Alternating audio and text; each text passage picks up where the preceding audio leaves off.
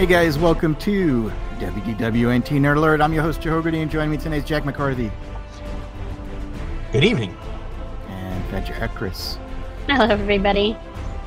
So tonight what we're going to do is we're going to go over some of the trailers that we saw on the Super Bowl, and we're also going to go over some news. I did want to mention, I heard from Bianca. Oh, how was she? She just had a birthday or something, didn't she? Great, yeah. Yeah, she did. She had a birthday. Happy birthday, Bianca. And no, she's still listening. I didn't realize that, but she sounds like she hasn't missed an episode. And No, I meant to wish her a happy birthday online, but you know how we get with things. Well, you still can. I know. I'll wish her a happy belated. Yeah. But she's excited to what we have to say about the Fantastic Four, which we'll get to that in a little bit. And she got to go to MegaCon. That's cool. As opposed to me, I didn't go. I was having some financial issues, so I figured that's probably best not to go. And I would have spent a lot of money, I know, from what I saw there, especially like Artist Alley. That's bad. My favorite part of New York Comic-Con. Because like even like because they were still like selling stuff like that, like, which isn't bad, $25 a piece with, you know, signed by the artist, with the artist being there. It's like that's not bad. I probably would have bought way too much, I'm sure. And they were nice looking too. And some of them I really didn't know, but again, if it looks nice and it looks nice hanging on a wall, I would get it. Anyway, I'm glad she had a good time there. I forgot she met the guy that was in the Jedi Fallen Order, like the main character. The video game. I don't remember his name. I didn't play it. Patrick, my son Patrick played it, but I didn't. I played a little bit of it, but you know, I know who the guy is. He looks like a nice guy. All right. Anyway, so let's get into the Super Bowl trailers. So the big one, of course, was Deadpool and Wolverine. So what are your thoughts on that? I guess, Fedra, you can go first. Oh, it was fantastic. It was just like, I don't know. I'm really ready for it. I thought it had everything that I was looking forward to it. I mean, the whole TSA bit is kind of okay, like how that's gonna roll with it. But visually looked great, and I wanted to see more Wolverine, so they're kind of holding off with him, you know. But it's okay if it's gonna be, you know, Deadpool's movie. It's Deadpool's movie. I'm not gonna complain. I mean, Ryan Reynolds is just like living and breathing in that suit. Like it's just, he just turns on in that suit. So I loved that. I loved his wit. Yeah, I'm definitely looking forward to that. Out of all the trailers I saw, that's probably, this is the one that I'm ready to go see. I will get my ticket. Okay.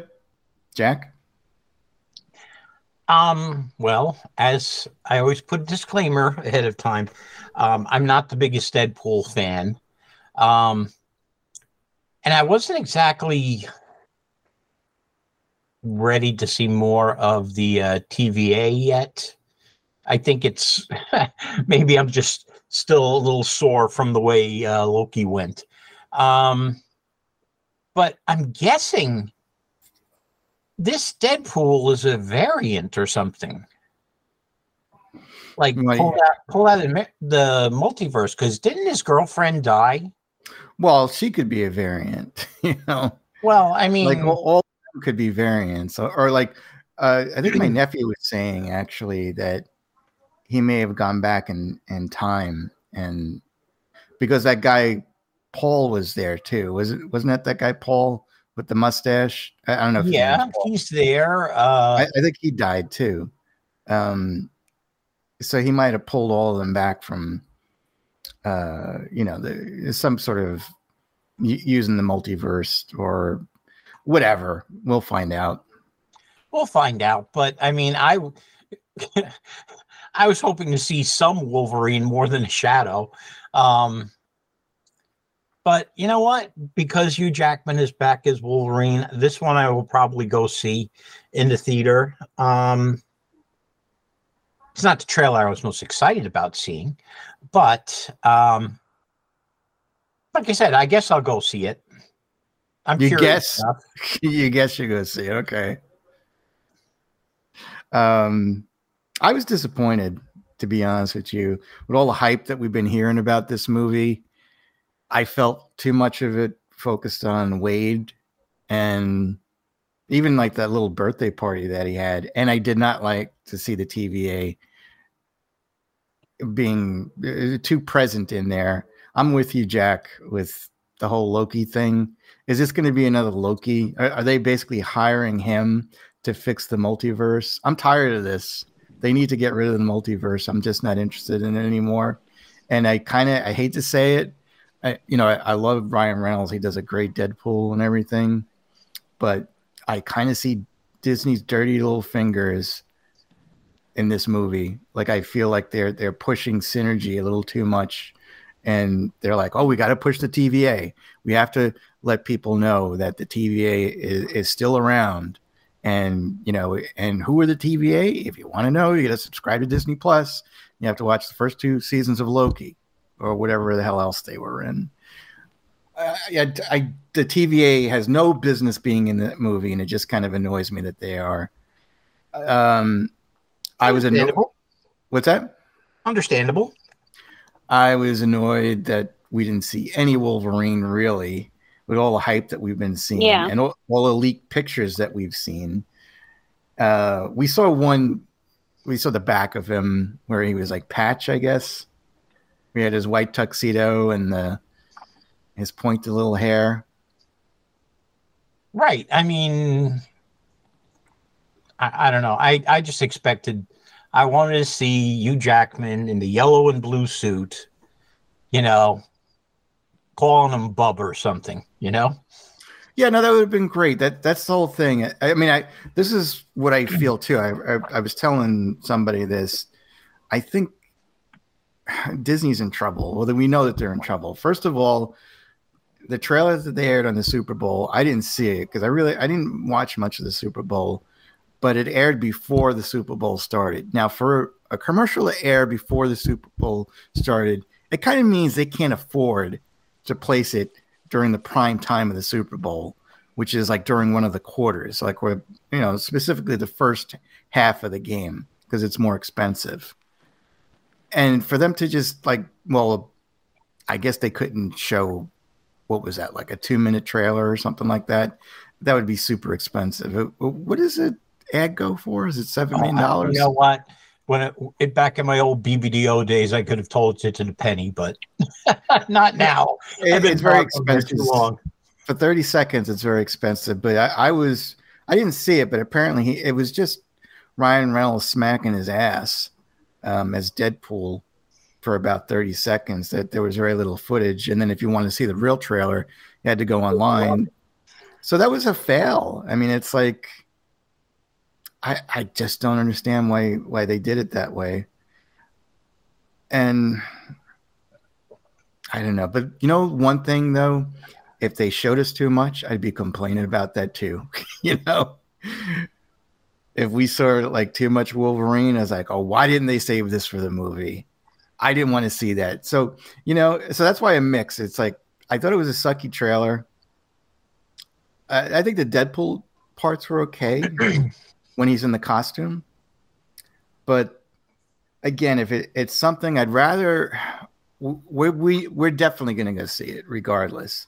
This is to sell people that are on the fence about whether or not they're going to go see it, which I kind of think they did a bad job with it. Yeah, the Jack McCarthy crowd. But I would rather see a trailer like this than a Spider-Man trailer that Sony puts together where they show us way too much. And, I think they are leaving some good stuff for the movie. I still have my doubts, though, after this movie, because, again, I feel like now that Deadpool is under Disney's control, they're going to interfere with it. Do we know what it's rated, though? R. It's rated R for It sure. is rated R. Okay, Yeah. I don't know because That's good. I yeah, for what they are, the Deadpool movies need the violence. They Yeah. really do. They need the gratuitous violence, the profanity, all of that stuff. Or you know what? It's just not what people enjoyed. I mean, we've seen photos of Hugh Jackman and Ryan Reynolds as Deadpool and Wolverine, and I would rather it just be that. And we know it's not going to be that. It's going to be many characters from the Fox universe and maybe some from the Marvel universe that are going to be in this movie. And again, I'm afraid that it's going to dilute the movie and the story and the friendship and camaraderie between Wolverine and Logan and Deadpool. Unless, the Shadow was Daniel Radcliffe as Wolverine. Did you read that somewhere? No, I'm just guessing because I know how much you were against Daniel Radcliffe being Wolverine. No. Actually, I heard some people on Reddit saying they think that he's Patch. That version of Wolverine is probably Daniel Radcliffe. And they probably kill him, which is fine with me, but I would rather him not be in the movie at all. I mean, I'd love to see him in another Harry Potter movie, but no, you're not Wolverine. Just stay away from it. Danny DeVito, you're not Wolverine. All of them just stay far, far away from that movie. Anyway, I wouldn't say this was my favorite Super Bowl trailer. Not that there was many good ones either. All right, next one. So Kingdom of the Planet of the Apes. This is like the fourth rebooted series that they've had. The one that was started by, what was his name? Another guy that got canceled. The good-looking guy. Can't think of his name. I'm going to think of his brother's name before him. The director? James Franco. Oh. He was in the first one. Yeah, I mean, I kind of like the first three of them. I thought they were pretty good, but this one seems to be going much further into the future, I'm guessing, because there seems to be a heck of a lot more apes than there were at the end of the third one. Where the apes, there's enough apes for them to go, looks like almost to war with each other, like tribes of them out there. It looks like a remake of Planet of the Apes. Yeah. The humans are basically like animals, and they gather them up with nets. And then there's that one, which I think it's a gender swap. She's probably an astronaut. The director says that's not true. She's not an astronaut. She's an astronaut. They're saying she's special. She's got those clothes on. And I think that's what it is. It's probably going to be a remake of Planet of the Apes. I don't know. I mean, it looks good, but like I said, I kind of have trouble kind of picturing the time frame that this would be in, because it looks like it must be generations. Many. Oh yeah, no, it's many after the first one, because Caesar died in the last one. Right. It was almost like the Moses moment, like he gets them to the promised land, but he can never enter the promised land. Yeah. What about you, Fedra? I never really was into the remakes, so I mean, visually, like with effects and stuff, it looks great. The effects do look good. But I wasn't gravitating to it, and I agree with Jack. Like that was also a tough part of it. Was just like, okay, when does this take place in the series of the film? So, well, I'll probably wait it out because I think I only saw the first one. I don't even think I've seen the second and the third because, again, like I just really like the originals personally. No, I like the originals too. Some are better than others. But I am, I hope it's good. I think that the apes look pretty good, and they've always looked kind of good. And they do seem to be talking a little better, I would say. I know in the first one, it was the beginning of them talking, and maybe the third one they probably talked a little better, but they seem like they're talking perfect English now. But I don't know. I hope it's fun. I did read today, which I was surprised, that they showed it to test audiences and it bombed. Really? And they had to do a lot of damage control and I think reshoots. So that has me concerned because that was my favorite actually Super Bowl ad. I mean, for movies, and I was like, really? It's like, how could they have screwed this one up? But maybe they did. So the other trailer, Wicked.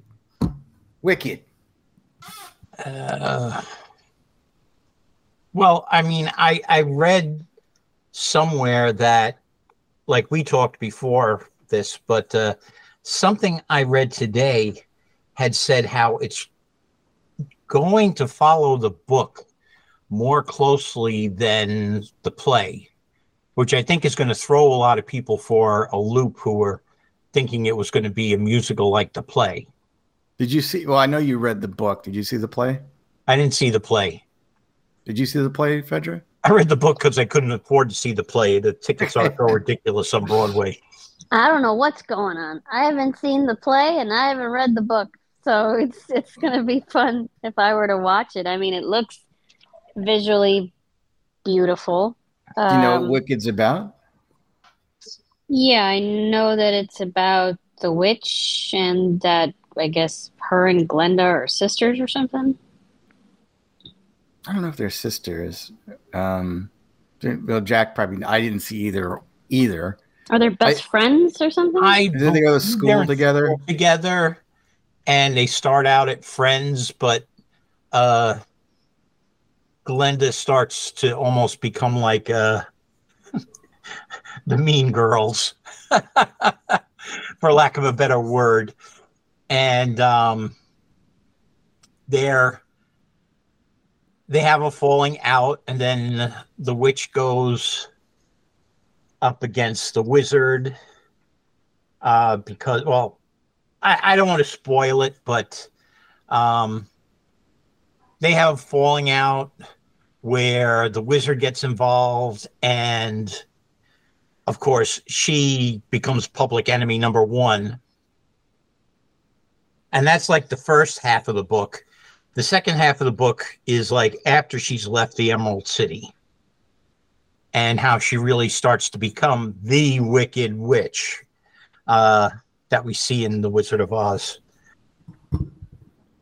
Did you like the book? I liked the first half. The second half of the book started to drag to me. So, because the first half of the book, the central argument that she has in the Emerald City is an interesting point where it's sort of like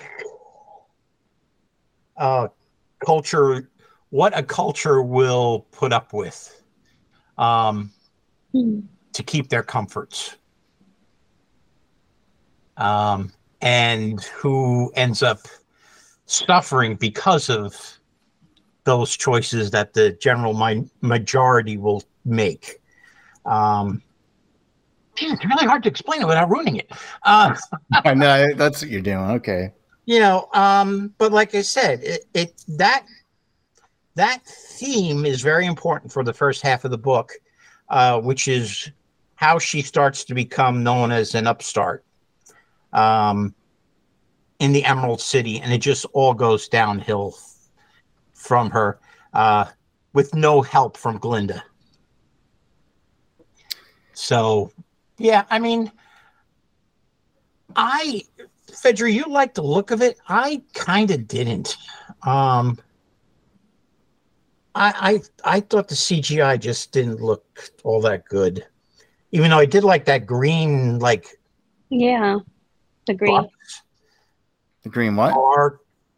tank, whatever it was. I did like to look at that. I thought that was kind of cool. Yeah, I never got to see Wicked. I always wanted to see it. I mean, I heard it was a good musical, and it sounds interesting. I mean, I kind of like when they do stuff like that. I like Maleficent when that first came out. I liked that it was a different spin to it. It doesn't necessarily have to be canon. It's kind of like a what if story, and this is kind of a what if story. Oh, absolutely.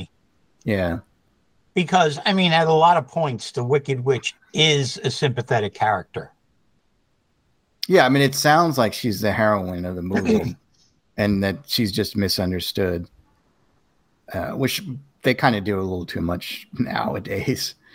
But yeah, but I mean, just the book was written 20 years ago. Well, even so, I'm just saying, I mean, before we got into the full awoke and nutty agenda. I thought the special effects looked pretty good. It kind of reminds me a little bit of Oz the Great and Powerful.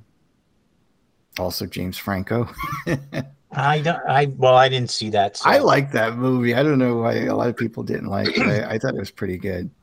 Again, it was different. It's sometimes I love The Wizard of Oz. I mean, that's a classic. But it's kind of interesting to see different takes on it and different storylines. Like, what was that other one? Return to Oz. Did you ever see that one? Return to Oz was the stuff of nightmares. No. Oh, that's got that girl Faluca.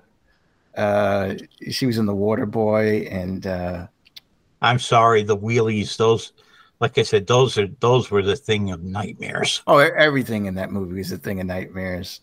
Yeah, because it's like basically, little girl's Dorothy. She comes back from Oz. Her aunt takes her to like some mental institution because she doesn't believe her that she saw all these creatures. They're about to maybe perform a lobotomy on her and electric shock treatment. Yeah, I remember the electric shock. Oh God, shock that's dark. And she escapes, and it seems like she drowns. And by her drowning, she goes to Oz, and then the one, I guess it's a witch, the new witch that they have.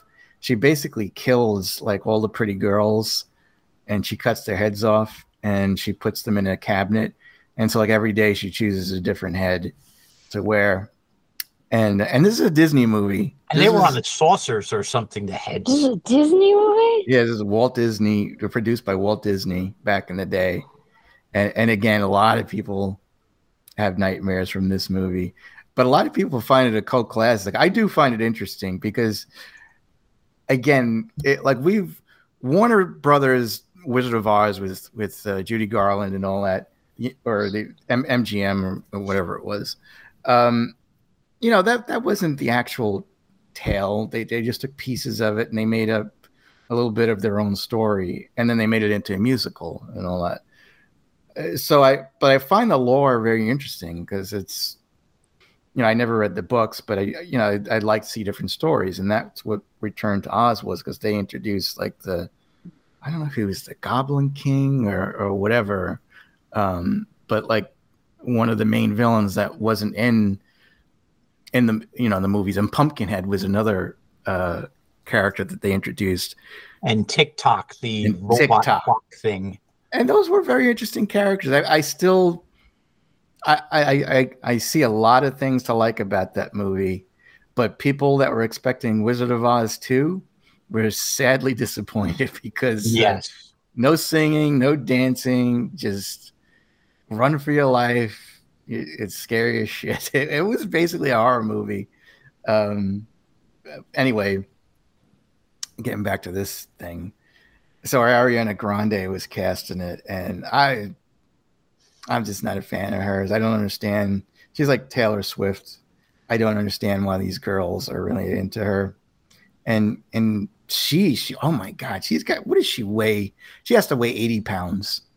She's tiny. She really is. Yeah, and I just don't understand her appeal.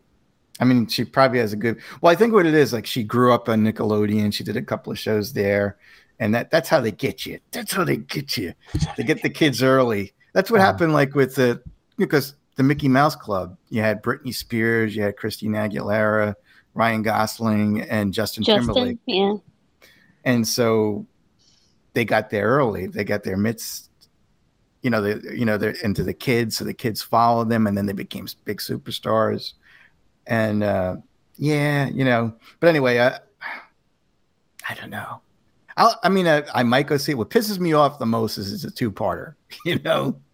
I really doubt that had to be a two-parter. This is just them trying to milk money out of the consumers or the ticket goers. But we'll see. It's not the worst trailer. I liked it. I liked the trailer. We'll see. So this one came out after Super Bowl. Godzilla versus Kong: The New Empire. That's a TBS TNT movie on a Saturday afternoon in the background for noise. Yeah, that was so much going on. It's too much going on for me to even handle it. And I mean, the prospect of, we saw The World Below, which has all the dinosaurs and the monsters in it. Just so stupid. One Kong gave Godzilla a pretty tough time. I don't see how one Kong and Godzilla is going to put up much of a fight against a whole bunch of Kongs. I just don't see it. I think it's just overkill. It's just like the perfect word is overkill on this film. Well, that's just it. Unless it comes down to, Kong challenges, I guess he's like an orangutan because he's sort of a reddish fur. Yeah. And becomes the alpha leader or something. While the other 100 apes rip Godzilla to pieces, I don't know. When I saw that big mechanical arm, I was like, are the Transformers in this too? When it was coming out of I thought it looked like he was wearing a glove or something. I forget what the hell did he lose his arm and they replaced it with like a bionic arm or something like that? Who's arm? Kong. He's got I think Kong lost an arm. Well, he's got like some sort of robotic arm now. He's like a cyborg kind of Kong now. I didn't notice that. No, yeah, well, there's a big. Edra has got a big frown. I don't think she noticed it. There's like armor. It looked like armor to me. It didn't. I don't know what the hell it is, but the first movie was dumb. I mean, parts of it looked nice, like at night when they were fighting in the city. I was like, well, that looks pretty nice, but it was just a dumb movie. I mean, the human element always sucks, like in the Godzilla movie and Kong Skull Island, and and then there's Godzilla versus Kong. They bore us. I like Godzilla versus Kong better than either of the first movies. I did like Godzilla King of the Monsters when he fought Ghidorah. I like that. That was good, pokey fun. Well, I like the original Godzilla movie. And there's a Godzilla, was it -1? Was that what it was called? I forget. I got to see that. I want to see that. That was way better than anything I saw in the trailer. And what was funny too is I'm watching this trailer after like 1 minute of the trailer. I was like, there is more talking in this trailer than all of Godzilla -1, and that's the problem, is that they make it like, all right, we have to have humans and we have to create dialogue for them. So we're going to create a lot of dialogue for them. And even though some of it doesn't make sense, we have to make sure that they're talking all the time so that the audience is engaged in what they're talking about. But usually what they're talking about is bullshit, and we don't care. And I don't care about that little girl from Stranger Things being in it. And it's just so annoying. Where, again, Godzilla -1, I think it's -1, was it just got it. And Godzilla was a bad guy in that one. You cared about the characters that were going through all of the problems with Godzilla. And you don't get that in the American Godzilla movies because they don't know how to make them. Godzilla should always be a bad guy. Kong should always be a bad guy. I don't like that they're good guys and that they're buddies and that they go shopping at the mall, I guess. I don't know what they do. But it's just, I'm not going to see it. It's like, I don't think I would see it even if I got to see it for free. Like if it was on regular TV, because it just, the first one I thought was dumb, and this is just going to be dumber. And I think the CGI doesn't look good at all. But it's sad too how CGI is just not looking good lately. Although the Planet of the Apes look pretty good, but some stuff we've seen lately, you would think after Terminator 2, when that was like kind of the introduction of CGI in movies, that we would be so far ahead of that. And it seems like we're going backwards now.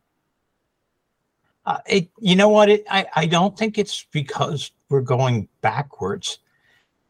I think that it's become such a crutch for the studios to fall back on.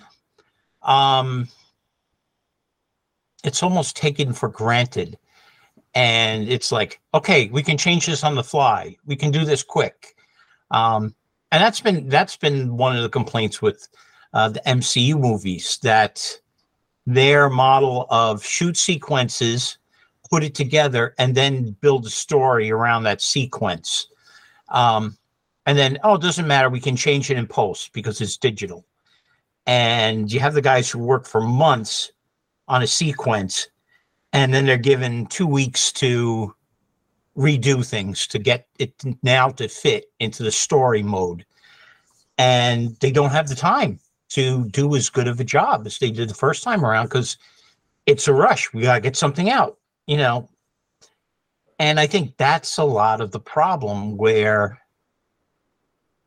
they just don't have time. They don't have the time that it takes to make the CGI look good, because we've seen movies where the CGI looks phenomenal. Look at, and I don't want to hold him up as an example for how to make movies, but look at James Cameron. When he has time to use CGI, his environments in Avatar are just beautiful. Yeah. Are incredible to look at. Very intricate, yeah. Because he's got a script written first. He follows the script to make the movie. He might make a few changes here and there, but the bulk of the movie is written and storyboarded and planned out. And the guys have enough time to put it together, and it looks phenomenal on screen. The Marvel movies, they rush. Well, heck, even the Marvel TV shows, which they spend as much on those as they do movies, it looks like crap because it's all muddled together because they're shooting without a script. And like we talked about, I think it was last week, Joe, how Anthony Mackie was throwing a fit on the set of Captain America 4 because they're having him do major reshoots on the movie. As much time is spent on reshoots as nearly making a whole movie. And he's pissed and screaming at the director because he's like, how are we putting this thing together without a script? It's okay. Mr. Mackie, go over there and punch that guy. Go over there and have a fight. What are we fighting about? We'll figure that out. Well, am I supposed to say anything? We'll, cut the close-ups and you say whatever you want, but just go over there and fight. That's how you make a movie? No. And what happens is the CGI is going to suck because you're going to then come up with all this dialogue and trying to make it sense, and then you're going to dump it on a team of digital artists and say, here you go. Finish this in a week, or we're not going to make our, premiere date. And it's no wonder these guys are forming a union and trying to, Well, they should. Because they're overworked and underpaid.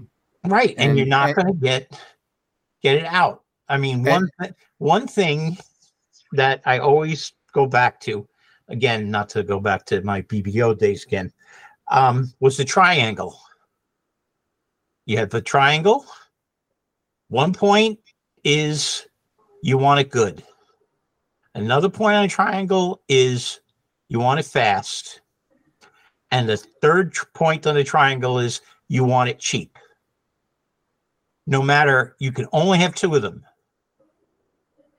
You can get it fast, but you're going to have to spend a lot of money, but it's still not going to look good. You can spend a lot of money and have it look good, but it's going to take time. And that's the model that they're following with the CGI. They want it fast, they want it cheap, and what's going to happen? It's not going to be very good. So, thus endeth the lesson.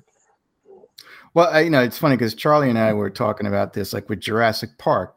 Like the first Jurassic Park looks better than any of the Jurassic Parks after that. And that's Agreed. because Yeah. they used a combination of CGI and practical effects for the dinosaurs. And now, like Jack was saying, is that they rely too much on CGI, kind of like with The Hobbit, like where previously when Peter Jackson made Lord of the Rings, it was mostly real people, in makeup, like as the orcs and all these different creatures. And then all of a sudden he got hooked on CGI and he's like, well, we don't need a whole army of people. I could just make it up in CGI. That pale orc, he's going to look so good in CGI. You're going to think he's there. Just act in front of a green screen. And even like, it's so sad what Marvel has become, like the poster child basically for how stupid and lazy and dumb they are was when they had that shot of Nick Fury sitting at the desk for Spider-Man Far From Home, and he was sitting on a green box. He was holding like a green pen, which they eventually made into a gun, and his chair was green. They had to redo all that in CGI or digitally, where they could have just put him on a desk, have him sit with a gun in his hand. Right. But it's like, why are you wasting all of that time? I mean, what are you trying to accomplish here? It's just that they need to go back to the past and look at what worked and try and remember what doesn't work. Like some of the stuff, like with Star Wars, like what was that movie? The Star Wars story. I can't think of it now. Rogue One? Rogue One. Yeah, I mean the space battle in Rogue One was pretty damn good. It's like it's hard to get something like that out of models. That's when it works, but it's not going to work with everything. And I guess look at the difference between the aliens in the original version of Star Wars at the bar. And then in the special edition, they started adding all the CGI aliens. Well, sorry, the conventional looking aliens just looked a heck of a lot better. Yeah, it looked like they were there. They were in the bar because they were in the bar. Because they were in the bar. Yeah. They would look at each other, not like somebody had a blank stare looking at something in the distance and, pretending to interact with nothing. Like I said, it's over-reliance and getting lazy, and it's too bad. They don't understand that. Yep. All right, let's get into the news. So the official cast for the Fantastic Four was revealed. Not a big surprise. We've actually mentioned these names for months now, but it was Pedro Pascal, Vanessa Kirby, Joseph Quinn, Ebon Moss-Baccarat, who plays the Thing. Joseph Quinn plays Johnny Storm. Vanessa plays Sue Storm, and Pedro plays Reed Richards. Ask you, Fedra. So, what were your thoughts on the reveal and the cast? It's definitely different from the other casts and the other films. Again, Fantastic Four was not always something that I looked forward to. So, blasphemy. That was coming from Jack. I was just reading his I didn't even let that out of my mouth. I mean, it's okay. She's entitled to her opinion, as no matter how wrong she is, but just kidding. Yeah, there you go. I do like the look of it, like you guys were saying, the style of it looking 60s, like that looks cool. Um, I just, you know, just like any other film, though, like I'm just concerned of how it's going to be portrayed, not just the cast itself. Jack. The only person I kind of have a problem with, and I'm not alone in this, is Pedro Pascal as Reed Richards. I like him, but I just don't see him as Reed Richards. Hopefully I'm wrong. I hope, like, it's not like I'm rooting against him. I just don't quite see it. The guy who's playing Johnny Storm, I remember him from Stranger Things, and I think he definitely can pull off the wise ass attitude of Johnny Storm. I don't know the guy who plays the Thing, but let's face it, he's going to be covered in a rocky CGI look, and I just hope they get it right to sell it. So we'll see how that is. Vanessa Kirby? Yeah. I've seen her in different things, and she usually plays the colder type woman. Sophisticated, but kind of overly reserved, and like I said, just a generally cold woman. That's not Sue Storm. Sue Storm is a mom. She takes care of these three guys, and then eventually she has kids, and then she's taking care of all of them. You know, she's the heart and soul of Fantastic Four. I was just going to say that she's the heart of Fantastic Four. And that's not a cold type of woman. But who knows? Maybe she could play it. But like I said, I've only seen her in The Crown, which she was very good in, Napoleon, and the Fast and Furious spinoff. Oh, wait a minute. She's in Napoleon? Is she Josephine? She's Josephine. Ugh. Now I'm not happy. But like, once again, Josephine was played as kind of a, I don't want to say gold digger, but, you know, she saw that Napoleon was going to be a powerful man, so she latched onto him. And then eventually she did come to love him and decided to stick with him as best she could and help him as she could, but they could never be together because she couldn't conceive an heir for him. And inconceivable. Well, those were the days.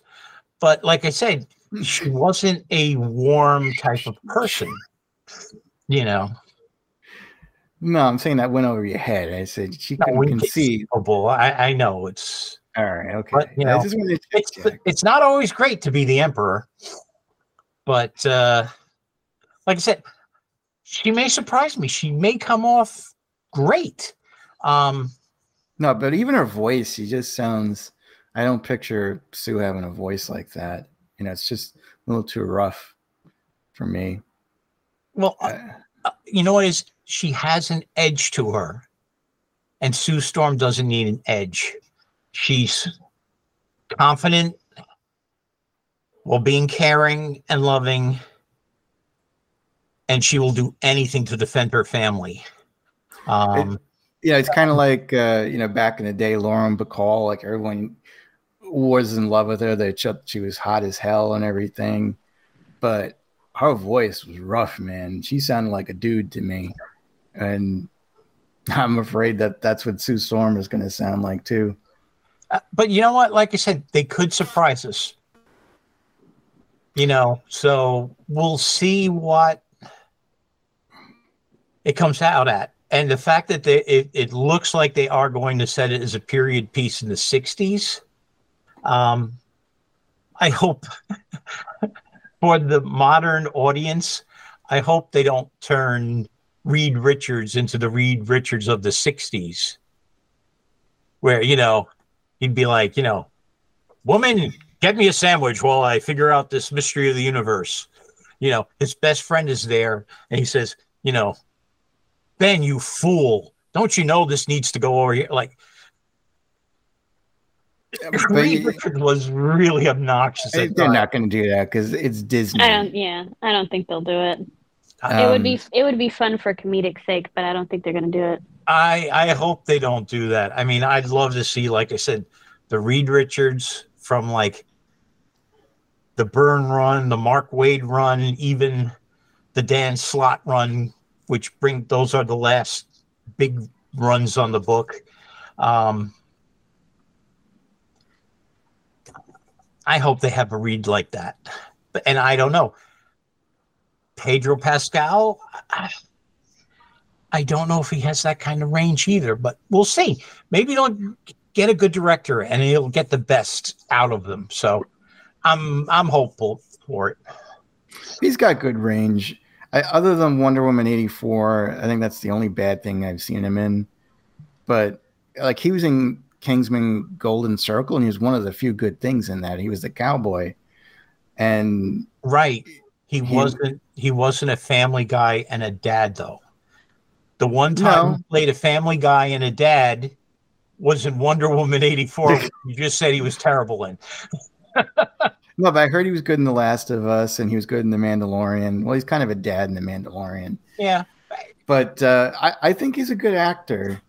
But I do think it's more Disney bullshit where it's they see him as the golden child and he can do whatever because The Mandalorian was so good. They're like, oh, we got to put him in everything, or we have to reward him for what he did. And you could have gotten someone that probably was more suited for the role than Pedro Pascal. And we could be eating crow by the time the movie comes out. He might be the best thing in the movie. It always comes out like Heath Ledger is the Joker. What, are you out of your mind? Yeah. The guy from, you know, A Knight's Tale. Come on, you know, but hey, my favorite Joker. I mean, the thing that shocked me the most, even like though we heard of this, who the cast was like about 6 months ago, is that it's not really diverse. I mean, and we heard for such a long time that they're looking at, they want to mix it up. They want to have some Asian, they want to have some Black, they want to have, you know, completely diverse, because they felt that was wrong to have like a completely white Fantastic Four. And it is basically, you know, other than Pedro Pascal, I would say that it's milk white, you know, a Fantastic Four. And again, I would prefer that the characters look more like their comic book counterparts than for them to just do the race swap or the gender swap just because of they feel it's the right thing to do.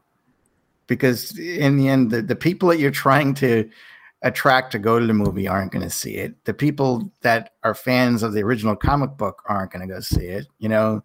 So what the hell are you doing other than wasting money? And so I'm kind of glad that, and I think that this is the result of all the box office bombs too. They probably had this meeting and are like, well, something's not working. And they probably said, well, maybe they watched that South Park episode, you know, maybe. And it's like, I guess everybody's got our number. Maybe we need to pull back a little bit, especially after the Marvels too. Like that bombed and everybody made fun of that movie. And that was a put a chick in it, make her gay, make it lame, you know? Yeah. And so they're like, all right, we need to change our image. We should try with the Fantastic Four.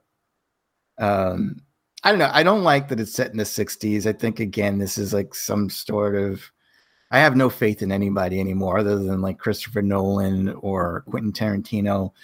I don't have any faith in anyone that's working in Marvel. It's like, aha, we'll make it in the 60s and we'll do a multiverse time travel thing where they'll end up in the current day by the end of the movie so that they'll be part of the MCU. you don't have to complicate things that way. You know, you can tell the Well, story of the Fantastic Four without going back to the 60s. you know what? You know what the thing though? By moving the time period back, maybe the 60s is too far. But you're getting away from all the other baggage that the MCU has become by setting it back a decade or two. So the Fantastic Four will be the heroes on the scene. So if anything happens, those are the guys that are going to show up, not Spider-Man, one of the Avengers, Doctor Strange, you know, like all these other superheroes that all live in New York aren't all going to show up. It's going to let them focus on the Fantastic Four. You know what I mean? I know what you're saying, but I don't know. That's just my Maybe opinion. the 60s is too far back. Maybe they should have done the 70s. Maybe. Or the 80s could have been a lot of fun too. Well, the reason why we're saying the 60s is because the thing is reading a Life magazine, and it looks like an issue with Eisenhower on the cover. And the whole picture of the layout was very the look 60s kind of 60s, looking. yeah.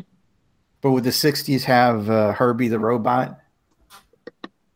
Well, that's the Fantastic Four. But Reed Richards invents anything, but here it is. Herbie looks like a robot. He's not a super sophisticated, lifelike android that walks around. You know, he's your little bucket of bolts that has a computer inside him, you know? And I think if they do Herbie right, people will love him. Well, I think this is mostly for merchandise and for selling toys for kids. That too. It's probably like Baby Yoda, you know, that they're trying to. I wouldn't be surprised if so much money and time goes into his story just because we got to sell these toys at Disney World and Disneyland. You know? Hey, I got my little Herbie Pop over there. So I was always under the impression, and I'm probably wrong, you're the Fantastic Four expert. Wasn't Herbie created for the animated series? He was created for the Filmation Fantastic Four series because Marvel had sold the rights to the Human Torch for a Human Torch movie. That never happened. So when they wanted to do the Fantastic Four, they had to come up with a replacement for the Human Torch, and they came up with Herbie. I couldn't do without Herbie, to be honest with you. But I will say, again, I am kind of shocked with that they went with a non-diverse cast. I'm not saying that it should always be that way, but I want them to look as much as possible as the comic book counterparts. Like if you want to introduce people of color into the MCU, there's a lot of heroes that you can choose from. I always say, where the hell is the Spawn movie? You know, I mean, that movie would be, if they do that right, that'd be like another Black Panther. You know, they just got to get off their ass and give us good heroes. It's like, don't take a good hero and change their race and their gender, but there are good Black heroes out there. And again, I love the Falcon. He was one of my favorites. I love the two ones that I can't stand now. I love the Falcon in the comics, and I loved War Machine. And I would have loved to seen the Falcon fight alongside a Cap. And we really never got to see that except for in Winter Soldier. I think that they should have carried the series on more, and we should have seen them build up a bond together. And you know, instead they're like, well, you're the only one around. I'll kind of give you the shield. You be the new Captain America. He didn't deserve it. Like, hey, it was given to Bucky first. Yeah, but the whole thing was just a cop out. It's like, I hated that part of Endgame because number one, that's when they were going woke. That's again when they introduced the super female cheerleader squad. I knew this was the beginning and the end. I called it. Even though Endgame was a fun movie, it was no Infinity War because they started bringing in this stuff, like what, you know, Captain America is meeting with some of the survivors, and the one guy he talks to, and he's like, "Oh, I went out with this guy, and I think he likes me." And it's like, yeah, all right, okay, here we go. You know, this is where it begins. And what was, you know, and then also, why does Cap have to go back in the past to be with Peggy and hand off his shield? It's Here like, we go again. it's just bullshit. I'm sorry. It's just, we didn't need that. And like Jack said, it's like you got a choice between Bucky, who was your best friend for a long time and has the super soldier serum in him, or this guy that you just met a couple of years ago that has a set of wings, you know? And he could have been so much more. In the comics, he was so much more Falcon. And it's just, he didn't have enough time to breathe. They just rushed it. And again, they rushed it because they're like, it's time for us to have a black Captain America as the forefront. He needs to be the leader of the Avengers going forward. And just like in the comics, the fans are just not accepting it. Because again, he's not super powered. He's not Steve Rogers, you know. And I think even if they made friggin', you know, Bucky Captain America, they wouldn't rely on him to be the leader of the Avengers either. You know, it's, you just, that's the part that got me in the comics. Like I said, I like the Falcon. He's also liked amongst the Avengers, but just because, you know, he now had the shield, you know, he's barking orders at everybody all of a sudden. And they're all like, okay. Yeah. Sure, okay, we'll go do it because, you know, you're Captain America. Well, you knew him for years as the Falcon. You're friends with him and stuff. But, you know, Steve Rogers was the leader of the Avengers for years. Just because he gave a different guy the shield and the name doesn't automatically give this guy the authority that Steve Rogers used to have. And that used to bother me when they relaunched the Avengers and, you know, the Falcon was on it as Captain America. It was like all of a sudden he became the de facto leader because he's Captain America's replacement. And I don't know. I just didn't like it. I didn't like what they did with him as Captain America, so we're just going to have to bear with it and watch it in the MCU or vote with our buck and don't bother watching it. Yeah, and I really do hope that Captain America 4 movie bombs, and I have a feeling it will. Let's move on. I'm going to try to go through this quick because I spent a lot of time on the other stuff. So X-Men 97, they announced that that's coming to Disney Plus on March 20th. I think you guys saw the trailers. The trailer. Yeah, I was excited. It's very much very nostalgic for me. I didn't like how Magneto looked. I didn't like the whole idea of Magneto inheriting the school. I was like, no. But I mean, maybe cool premise, but no, that's not how it goes.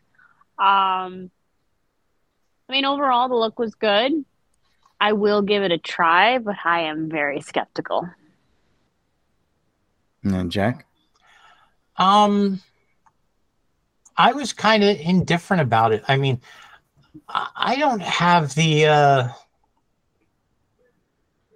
nostalgic feeling that a lot of people had with X-Men 90, you know, the animated X-Men. Honestly, the X-Men cartoon I loved was X-Men Evolution, when they were all kids trying to fit in a normal high school. And I just like that show so much better. Wolverine was older, and he was sort of the old grouchy guy back at the building that, you know, made sure they were all tucked in at night kind of thing. I liked Evolution better than I like the original X-Men series. I thought it looked okay. There were people saying that they didn't like the way the characters looked. Mm-hmm. It didn't bother me that much. Yeah, it didn't bother me either, except Magneto. Yeah, I mean, I guess people wanted that they wanted the old style animation that they had when it was first out. And honestly, I always thought the Beast looked goofy as hell. Yeah. In that, his eyes were always sort of bugging out, and Yeah. I could live without that. Well, the thing with X-Men 97 back in the day, why it was popular, is because it was feeding off of the success of Jim Lee and Chris Claremont's X-Men. It's very popular back then. Right. And then when you finally got something on TV with the X-Men in it, and you have your favorite X-Men on it, not the lame ones, it's kind of cool to watch. I mean, I watched it too. And I was, what was I, in my late 20s when that was on? Oh, and Jubilee was a big part of it. I never liked Jubilee. I know so many people. I didn't get the big deal of her either. Sorry. She's got, no, I was going to say, so many people hate Jubilee, and I never had a problem with her. The only problem I have with her is her powers suck. I mean, she just basically shoots fireworks out of her fingertips. They could have given her something better to do other than that. But, and I don't like Gambit, so, I loved Gambit. I love Gambit. I like Gambit and Rogue. I thought they were good together. Just that whole team is very good. Like Gambit. So my problem with this is, the guy behind it is very woke, and like he gave an interview, and I was reading, like he was kind of like giving the background of each character, and he got to Morph. So Morph is back, and it was just a dumb character that they created for the series. And I think they killed him off, and the fans were upset because they were fans of Morph. Morph is the one that just basically he morphs into different people, right? Like it's comic relief. Yeah, he's kind of like a little bit like Mystique, but he couldn't like create multiple versions of himself if he had to, right? He was almost like the Impossible Man. Yeah. Or Plastic Man. But anyway, so you look at the description. Well, this director or writer is saying, he goes, so yeah, we brought Morph back, and this time he's non-binary. And I was like, well, how does this have anything to do with X-Men 97? Back then, X-Men and in the 90s, no one knew what non-binary was. So you're ruining it right there. You're basically trying to push your politics into a setting that didn't have something like that existed. I hate when they do stuff like that. And I know X-Men, push social values more than any other comic book, as they should. If anyone's going to do it, it should be the X-Men. But I'm afraid that we're going to see a lot of social issues involved, like, about like Israel, Pakistan, the trans issue, Black Lives Matter. I think we're going to see a lot of that in this, which I'm kind of concerned about. They're going to introduce some characters, to make them more. I just want it to be good, and I don't think it's going to be good. And as far as the animation, it's almost like, well, let's be smart and we're going to make it exactly like how it was. It was okay back then, the animation. They could have improved on it. Yeah, true. It's like, instead of like saying, I kind of feel it's lazy, where it's like, we're going to make it look exactly like it. Make it look better. Make it look better. Make it look like What If, because What If looks really good. And it could just be they're going for a stylized look. They're trying to keep the style of animation in the 97, which I can get, because, like I said, several of my favorite shows, like my Standby Spectacular Spider-Man, that was a very simple, stylistic. That's what I hated about it. Well, you see, but once again, it was simple but very stylistic. But the story and the dialogue and the characters were frigging awesome. You got to have everything, though. I mean, exactly. I know story's important. You can't, if they can't just use the 97 animation style and use that style of storytelling again, because I remember some of the stories were just god awful on that show as well. Oh no, they were. I was watching it recently because I was watching. They did their version of Days of Future Past, and they had Bishop play the Wolverine part in the animated series, and I was like, yeah. Well, it was a way to introduce Bishop, which I do like Bishop. Like You like, yeah, you're a Bishop. He's one of my favorite X-Men. I'm sorry. He's a cool one. But and you know the original, it wasn't Bishop, it was Wolverine. It's like you don't have to change the story if you're going to tell that story in the animated story. Well, the original was Katie Price. Oh, it was Katie Price. So, all right. But yeah, it's we don't. I don't know. Anyway, I mean, hopefully it's good. We don't know. But again, I'm trying to rush a little bit. So Samuel Jackson says Mace Windu never died in The Revenge of the Sith, and he wants a Disney Plus show. You totally called this. We were talking about it several times. I remember this. So I can't believe that they're doing it, but we called it. Yeah. Now, you see,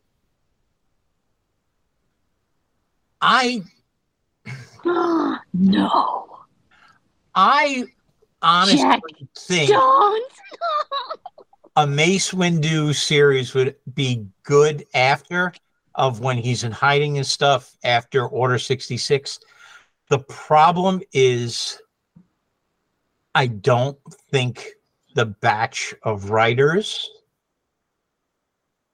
and basically this batch of writers currently at Lucasfilm could write it correctly. That I don't think it could be made to be the gritty Jedi gone underground story it should be. What?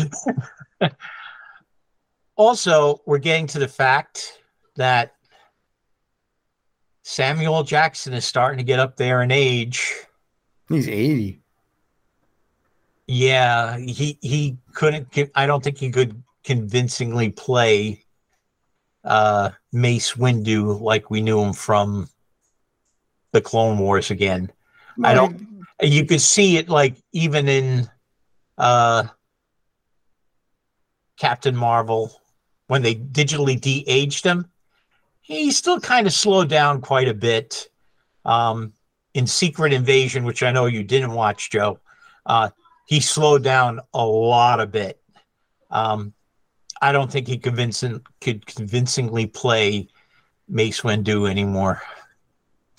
I love him in every Quentin Tarantino movies, and there's no such bad thing as a bad performance by Samuel Jackson in a Quentin Tarantino movie. There are numerous versions of bad performances by Samuel L. Jackson in other movies. In every movie he's done. I can't think of a good movie that he's done other than Quentin Tarantino movies. The Kingsman. He was terrific in The Kingsman.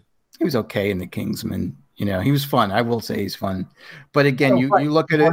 Doing all the action stuff. He is a one-note character. He doesn't give his all. And that's what bothers me. I'm sure he was the one that came up with the idea of having a show about Nick Fury and making it Secret Invasion. No, and it's like, and I want $20 million, and they're like, well, if we give you $20 million and we have a $200 million budget, we're not going to be able to afford some good superheroes to come on. Who cares? I think that's what it was. It's just like, give me the money.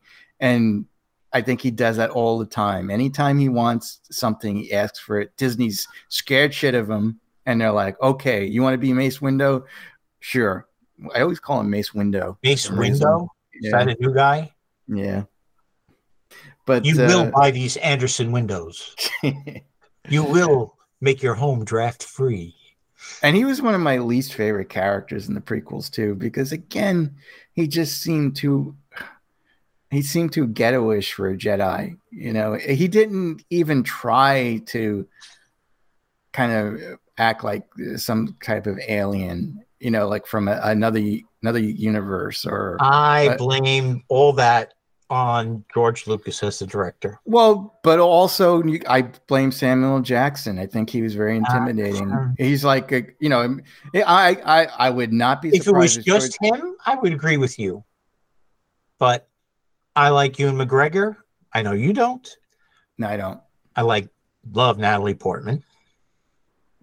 They didn't let them act. George Lucas likes that minimalistic, emotional a lot of blame goes direction. to him. And I think you had Samuel Jackson could have been the coolest Jedi in the world.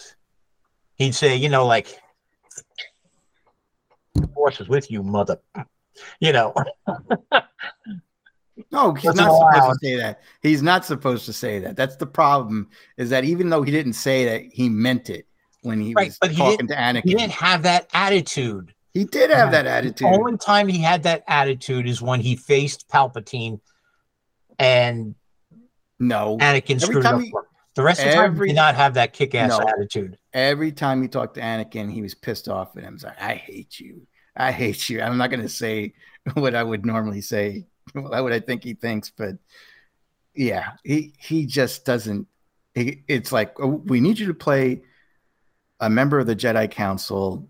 Good, I'm playing myself, and no matter how George would direct him, he's just going to do whatever the hell he wants. So and George even went up to him and said, it's like, all right, you have a choice of green or blue lightsaber. Which one do you want? I want purple, MF. And he's like, but there is no purple. We'll make one. It's like, okay. And he scared the shit out of George. And it's like, here's a purple one, Mr. Jackson. And every time I see that stupid movie and I see that purple lightsaber, I just want to smack him. It's like, you're not a Star Wars fan. All you care about is yourself. It's like, you want to just make sure, there's the purple one. That's me over there. It's like, there's a bunch of blue and green ones and red ones around, but I'm the purple one. You bastard. I hate him. But we'll eventually have a rainbow-colored lightsaber soon, I'm sure. Hey, in the games and the books of the expanded universe, there were that's what started it. It wasn't like that before Mace Windu and Samuel Jackson. Well, before they used to be just red. No, well, yeah, but they were also they were blue and I mean they were just red, which is why in the Marvel Comics adaptation, I don't know if I ever told the story here. They did not give the artist access to see the movie or see the production artwork, which is why for the first couple of issues, things looked so off. But when Obi-Wan Kenobi drew his lightsaber and during the duel in the original Marvel back in the 70s, all the lightsabers were red because red lasers. I don't remember that, to be honest with you. I had like the big giant size Star Wars #1. Right. Remember that the treasury editions. I don't recall them being all red. I thought they were different colors, but you're probably right. I just don't remember. Anyway, I hope it never happens, and whatever. Screw them. So this just came out, which made me laugh. Michael B. Jordan says that he believes Killmonger could defeat Thanos. Sure, of course he does. Give him more screen time. But no way. Yeah, he's got a big head. He keeps getting bigger. Yep. Are you saying something? It looks like you're doing sign language, Fedra. You're muted. Well, her lips aren't moving, so I don't even know. No, now you're muted. I can't. We don't know you are. We can't. With your mic there. Yeah, we can't hear you at all. Yeah. Anyway, so what's that, Fedra? What's that? Jack is completely right in everything he's saying tonight. Yeah. See. Yeah. That I knew that's what she was saying. Fedra's like Marley Matlin. Oh, he is. She's like, I can't hear a word. She just left. All right, she's coming, signing back in. You insulted her, Jack. Okay. Yeah, okay. Now? There she is. Okay. That was weird. I see two of you. Oh, okay, there we go. There Yeah, we I'm go. telling you, my screen was going in and out, and I'm like, okay, what's going on? Then you can't hear me. I'm like, all right, coming right back in. So yes, Jack is right all the time. What is he right about? All the Everything. time, everything. He's not. Well, that just goes to show you both are wrong all the time. Uh-huh. Oh, every once in a while, I got you back. Got you back. Thank you. She's got my back every now and then too. Yes, I do. Let's see here. We're gonna kind of go through this. So Will Wheaton wants a Crusher Brothers spin-off series. I don't know what's the Crusher thing. Brothers? Yeah, what's that? I don't know what that was. Well, he was Wesley Crusher. That's right. He's an idiot. No. In Picard season 3, they introduced his brother. Beverly's other son. Yes. Okay, now I get you. Was it Jack Crusher? I think that was his name. You should know Jack. I know I should, but I just can't. He was just always my head. It was like no matter what they were calling him, like Little Crusher,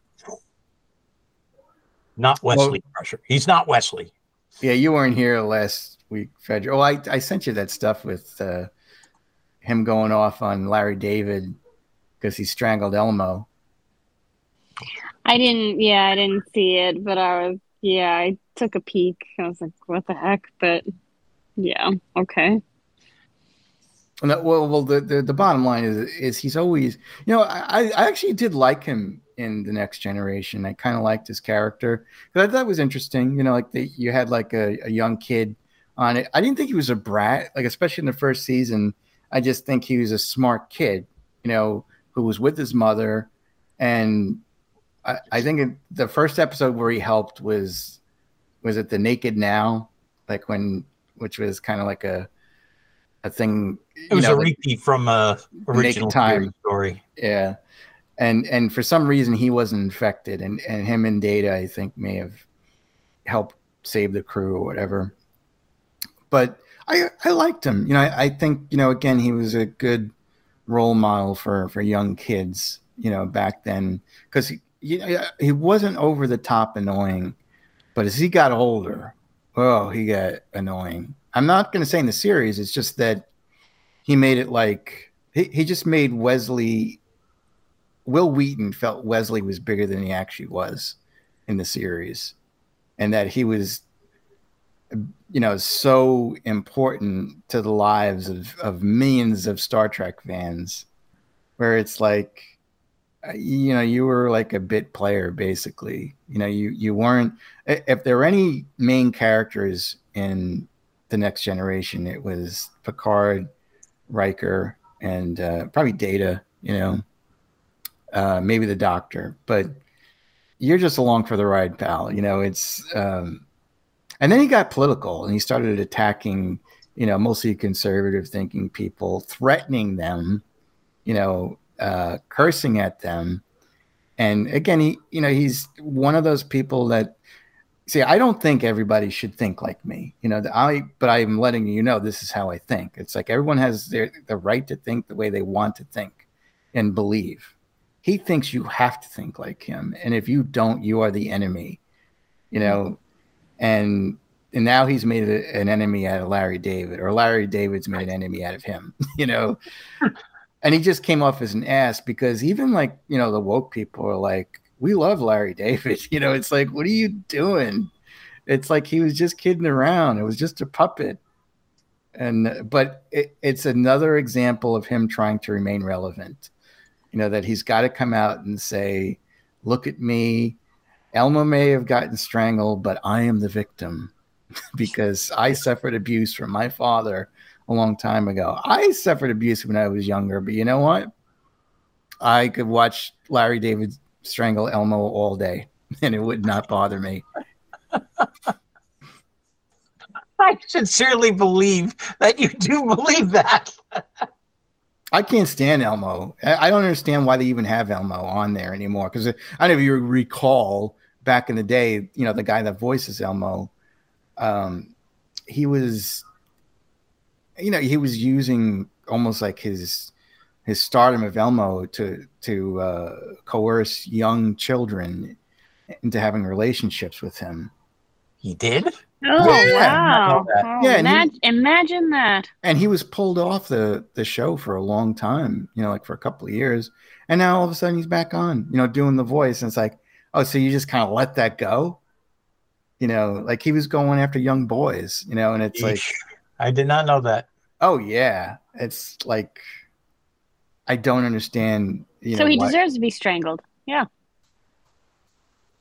It's like, I'm just saying, like, you know, he may have created the character and all that stuff, but it's like, if something like that happens, especially for a show that's, you know, supposed to be helping children, you get rid of that guy and you hire someone else. You're gone. Exactly. Yeah. Hire someone else to do his voice. Don't bring him back because they're like, it's like, well, you know. You kind of need him. He's good for the ratings. We need him. But God, anyway, that's crazy. That is. But anyway, so the Crusher brothers, yeah, again, he wants a series on Paramount Plus, you know, because he's not doing anything right now other than screaming at TV screens and you know, going on Twitter and yelling at people, saying that I'm a victim, I hate you all. It's like, you know, no, I would not want to see a Crusher's brothers. No, but I do like I do like the character. He was a very,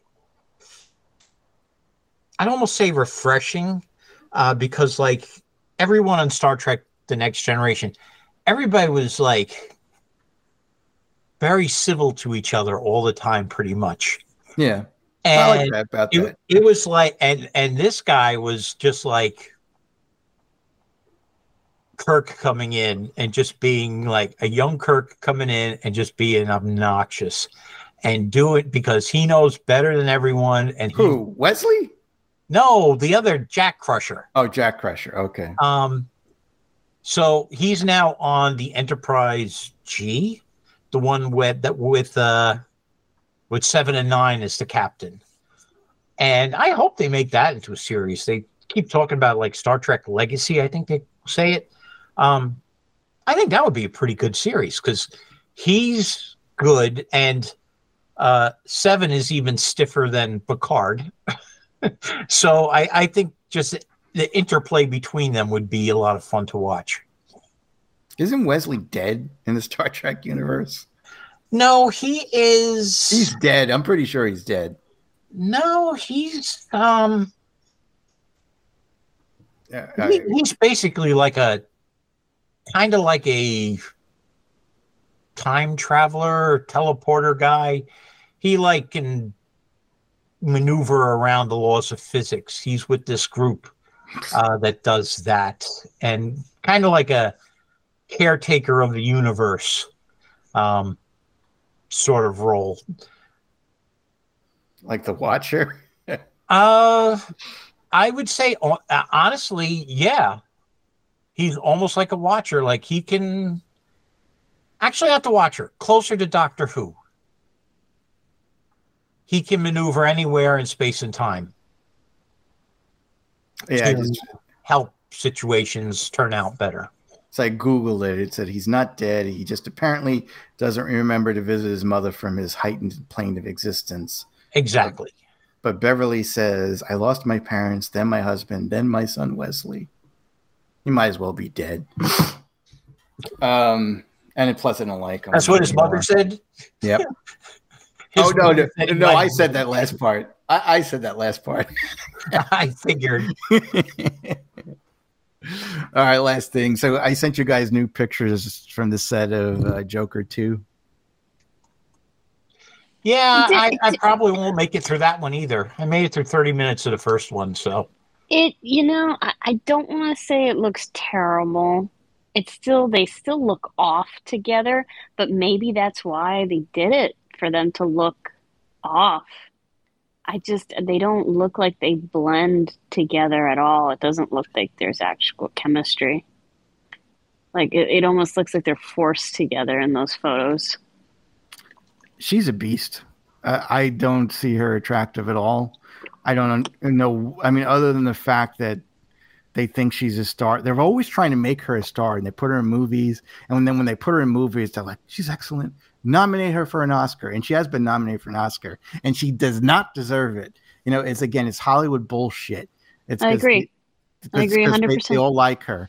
You mean the Oscars isn't like political? No, well, it is. No, but my point is she's a good singer. She's definitely a good singer, but she's not attractive in the least. And she can't be Harley Quinn, you know. She's a great producer, like composing stuff and singing, but acting, she's terrible. I don't know where they think she's acting. I mean, well, but she's got a big head too. It's kind of like, well, I'm so good at singing, I might as well act. I might as well become a surgeon next. You know, maybe I should run for president. You know? God, no, please no.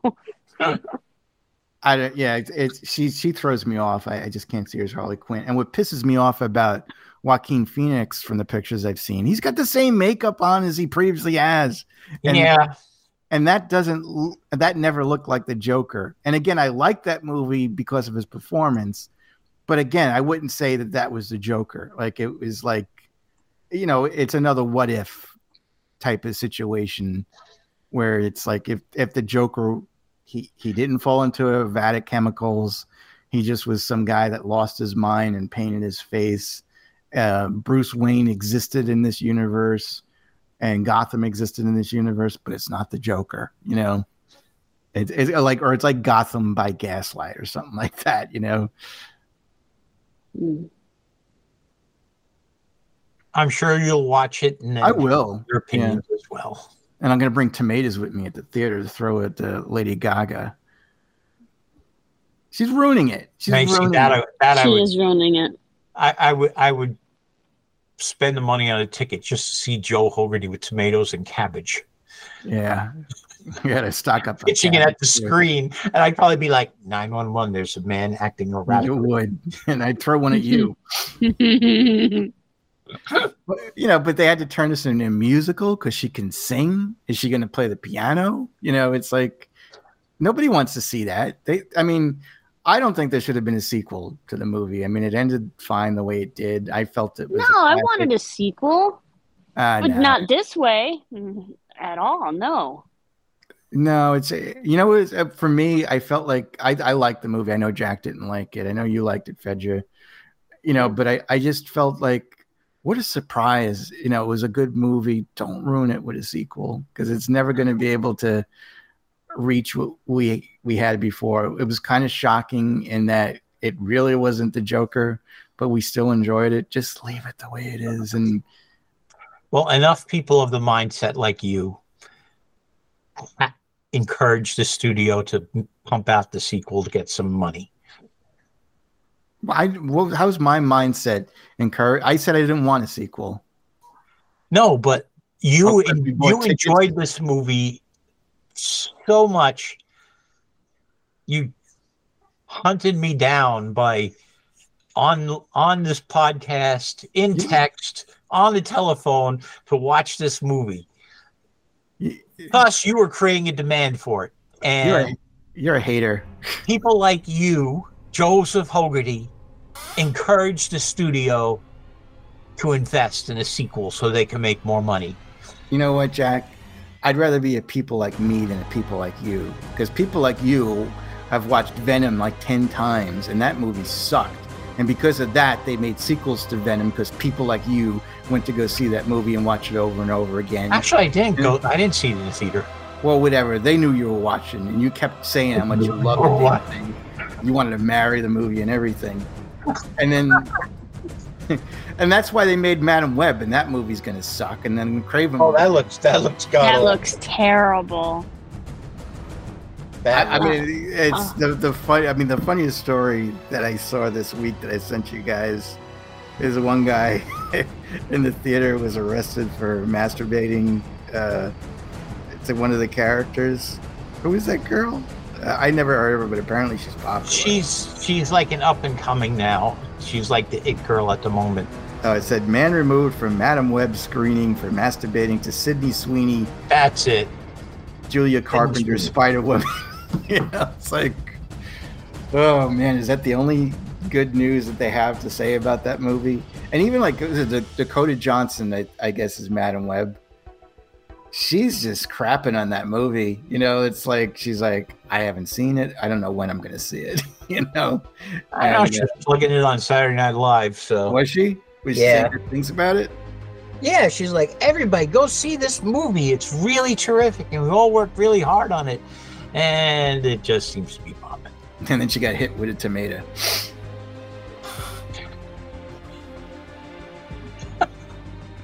I mean, I do feel bad for her.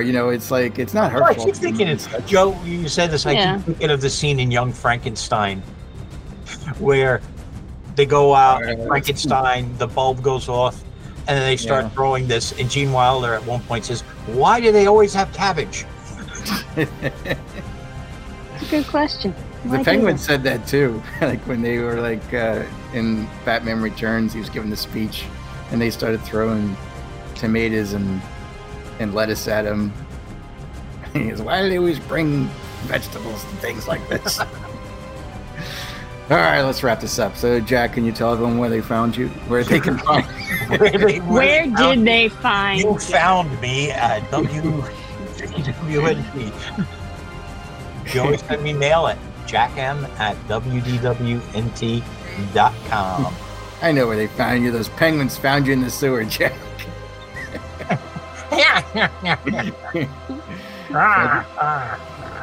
Fedra? You can find me on Instagram or send me a friend request on Facebook. Just let me know of Nerd Alert. And you can email me at fedra@WDWNT.com. And if you want, you can email me at joe@WDWNT.com or send me a friend request on Facebook. I'm also on the podcast Rusted Junk. So bizarre. We had like such a big hit with Speed. I think it was like almost like 2,000 people like in total. Very good. And then we did Pulp Fiction. Nada. Really? Like, I mean, interesting. Maybe like 160 people. It was just like really bizarre. You would think that would have been a home run. You would have thought that a Quentin Tarantino movie would have really scored big hits. But our next one we just finished today was Basic Instinct. Oh, that's a good one. Yeah, that was. Whew. Yeah, no, that was a interesting podcast. We'll say, not for the pure of heart to listen to. Oh, and speaking of Charlie, it's his birthday tomorrow. So happy birthday. Happy birthday. And speaking of birthdays, mine and Jack are coming up very soon. Oh boy. Well, mine's next week, I think. And I guess, is yours next week or the following week? Following week. All right. Well, you're 2 days away from me, so. That's right. That's why you're the old man. I'm the older and wiser of this group. Oh, here we go. I wouldn't go that far, but older, I'll agree with. All right. Anyway, so with this will be the end of WDWNT Nerd Alert Season 10, Episode 5. So until next time, see ya. Good night, all. Be good to each other. And good night, Miss Fedra, wherever you... Wait a second, you're here. Never mind. I'm here. Good night, everybody.